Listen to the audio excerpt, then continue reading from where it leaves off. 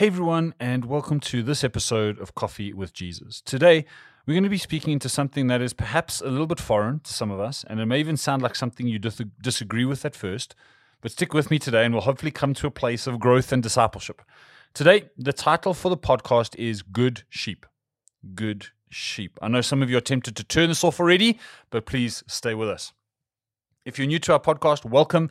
Thank you for joining us. To those of you who tune in week after week, again, thank you so much for spending time with us. And as far as possible, we release this podcast every Tuesday. And the point is simply for us to spend some time together, 10, 15 minutes, and perhaps over a cup of coffee or tea, perhaps in your car on your way to work or dropping off the kids, even a gym perhaps. Let's talk about something, about anything that may help us become more like Jesus. So if you haven't yet, can I ask you please subscribe to this podcast so we can let you know every week when one drops, and even give it a share on social media. As I mentioned, today the title is Good Sheep. And if you are still listening, if you haven't turned off straight away, good job. Before I get into it, let me explain what I'm not saying. What I'm not saying is that we need to be sheep in the sense of just believing everything we hear and accepting everything without engaging our brains. I am not saying we just need to accept what our leaders are saying without discernment. I think it's also important to note that the context of this session is strictly within a church context. Now, with all of that said, Jesus, over and over and over, uses the analogy of sheep and shepherds in his image for what disciples are, right? We are his sheep. We are the sheep of his pasture. Now, we might wish for a different analogy, right? We might wish to be lions or tigers or elephants or whatever, but Jesus, knowing our nature, calls us sheep.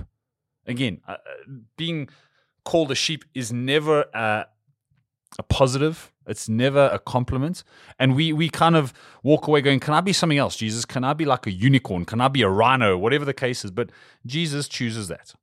In Psalm 23, we read that God is our shepherd, implying that we are sheep. In the Gospels, we are called the sheep, as I've mentioned, who know their shepherd's voice. We are told that the enemy tries to come in and fit in with the sheep, even though he's a wolf. We are told that the sheep enter into their fold through Jesus. We are told that we know his voice. So often, over and over and over, we are told that we are sheep. Into this idea and image, we also see shepherds. Again, Jesus is the shepherd, and he appoints others to be shepherd of the flock. That's what a pastor means. If you're a pastor, it simply means that you're called to shepherd the flock of God. This is a difficult thing to grasp, because while a pastor is shepherd, they are also technically sheep at the same time. There is this dual nature thing happening all the time. But this is where I want to get to this morning. What does it mean? If Jesus says, hey, you are sheep, then what does it mean to be the best sheep we can possibly be for both Jesus, our ultimate shepherd, and to those under him whose authority we are under for a while? As a pastor, I know that my job basically boils down to loving and leading people well. This is done through a variety of ways and means it can mean preaching or mentoring, decision-making, team building, etc., etc. But the idea is to love and lead people as best as I can. What I want the sheep in my congregation to know, what I want the people in my congregation to know is that they are loved and led. This means, if we take this down another thought, this means that a good sheep must be one that can be both loved and led well. You and I know there are some people who are just not leadable and they are not lovable. They don't like to receive love. So what does it mean to be a lovable sheep? Great question. The first thing is, as a sheep, can we be loved? Our society is defining this idea, and it's calling this anti-institutionalism. There's this idea within society.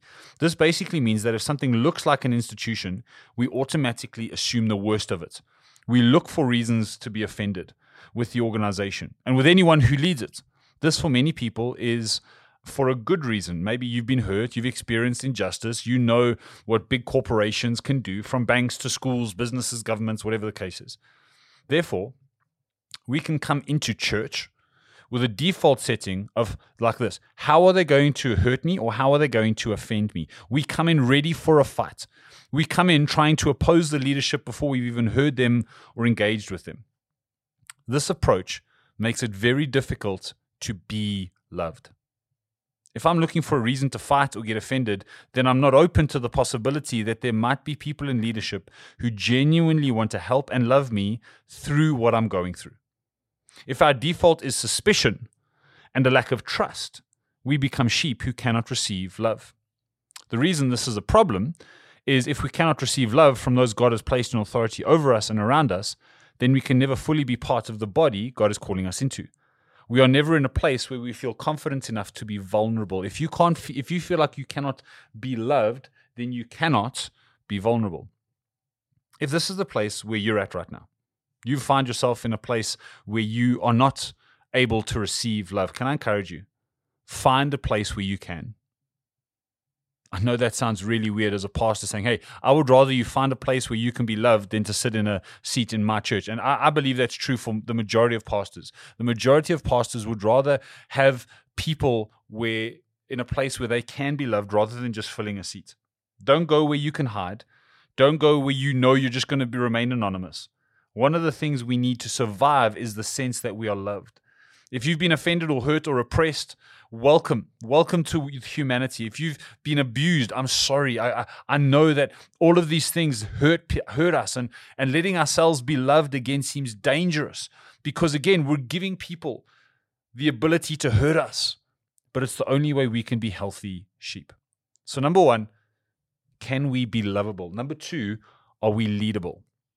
Second thing is, can we be led? For some of us, the issue is not that we cannot be loved, but that we cannot be led. My personal observation is that more often than not, when you struggle with one, you will struggle with the other. If you struggle with being lovable, with people loving you, you're going to struggle with people leading you. However, the question I have for you, wherever you are and whoever your pastor or leader is are you leadable? Again, a reluctance to follow or submit to leadership is often attached to our culture of suspicion and distrust. We operate from the position that leaders are corrupt just because they're in leadership, and it's only a matter of time before they do something dodgy. You may have experience with pastors or bosses or leaders who were dishonest or who were abusive, and because of that, you see all those in leadership through that lens. If that is your default, then being led is not easy. And if we can't be led, then we cannot align with the mission God has deposited in the house that we're a part of. If we cannot submit to a leader, then we cannot then we become not just bad sheep, but divisive sheep. You may not be aware that this is the case, but it comes out in a myriad of ways. Let me tell you some of the things that alert to me that someone is struggling to be led. Number one, they have a critical spirit. If you have a critical spirit, it's going to be difficult for you to follow a leader. If you are pushing your own agenda, then you're always trying to bring something else into a group of people. If you believe that the people who you are following are unqualified, perhaps you think you're better educated or you got more experience, whatever it is, thinking you can do a better job. Or lastly, wanting to take rather than just give. You come into church and you're like, hey, this is all about me. I'm going to take, and I'm never going to contribute anything. The reality is that you may be better qualified. You may know more than the person in leadership. You may have a better idea, a better agenda. You may be able to identify the shortcomings in their leadership, but God has placed that person in position of leadership, and for a reason. If you're not in the leadership position, you've got to accept that that's for a reason. Now, I know that for some of us listening right here, that there are a million different reasons why we don't want to let a leader love us and lead us. These reasons may have validity, but the question is, what kind of sheep will you be? What kind of sheep will I be? Can we all be loved, and can we all be led? We have a saying here at Liberty Church is that if you're too big to serve, you're too small to lead. I would also change that just a little bit and say, if you cannot be loved, you cannot be led, and that means you cannot lead. If you're struggling to be loved, if you're struggling to be led, then you cannot lead others, and it'll be very difficult for you to love others. And without those two things, man, this whole idea of Christianity becomes really difficult. And again, this is not behavior modification. This is not fix yourself, do better, be better. No, this is, hey, how are you doing? How's your soul doing? Are you at that place where you can be loved? Are you at that place where you can be led? And if so, great. You're moving in the right direction. If not, can you maybe take these next few days and ask yourself some deep searching questions about how it might look like if you were to step out of that place of a critical spirit, out of that place of anti-institutionalism, suspicion, distrust, and allow someone in authority to love on you and lead you as one of God's sheep. I know this may be a tough idea, and I pray that as you chew on this over the rest of the week, that, God would just minister to you in this place. Again, if you're in a place where you feel like you cannot be vulnerable, you cannot follow, I would encourage you, go find a place where you can.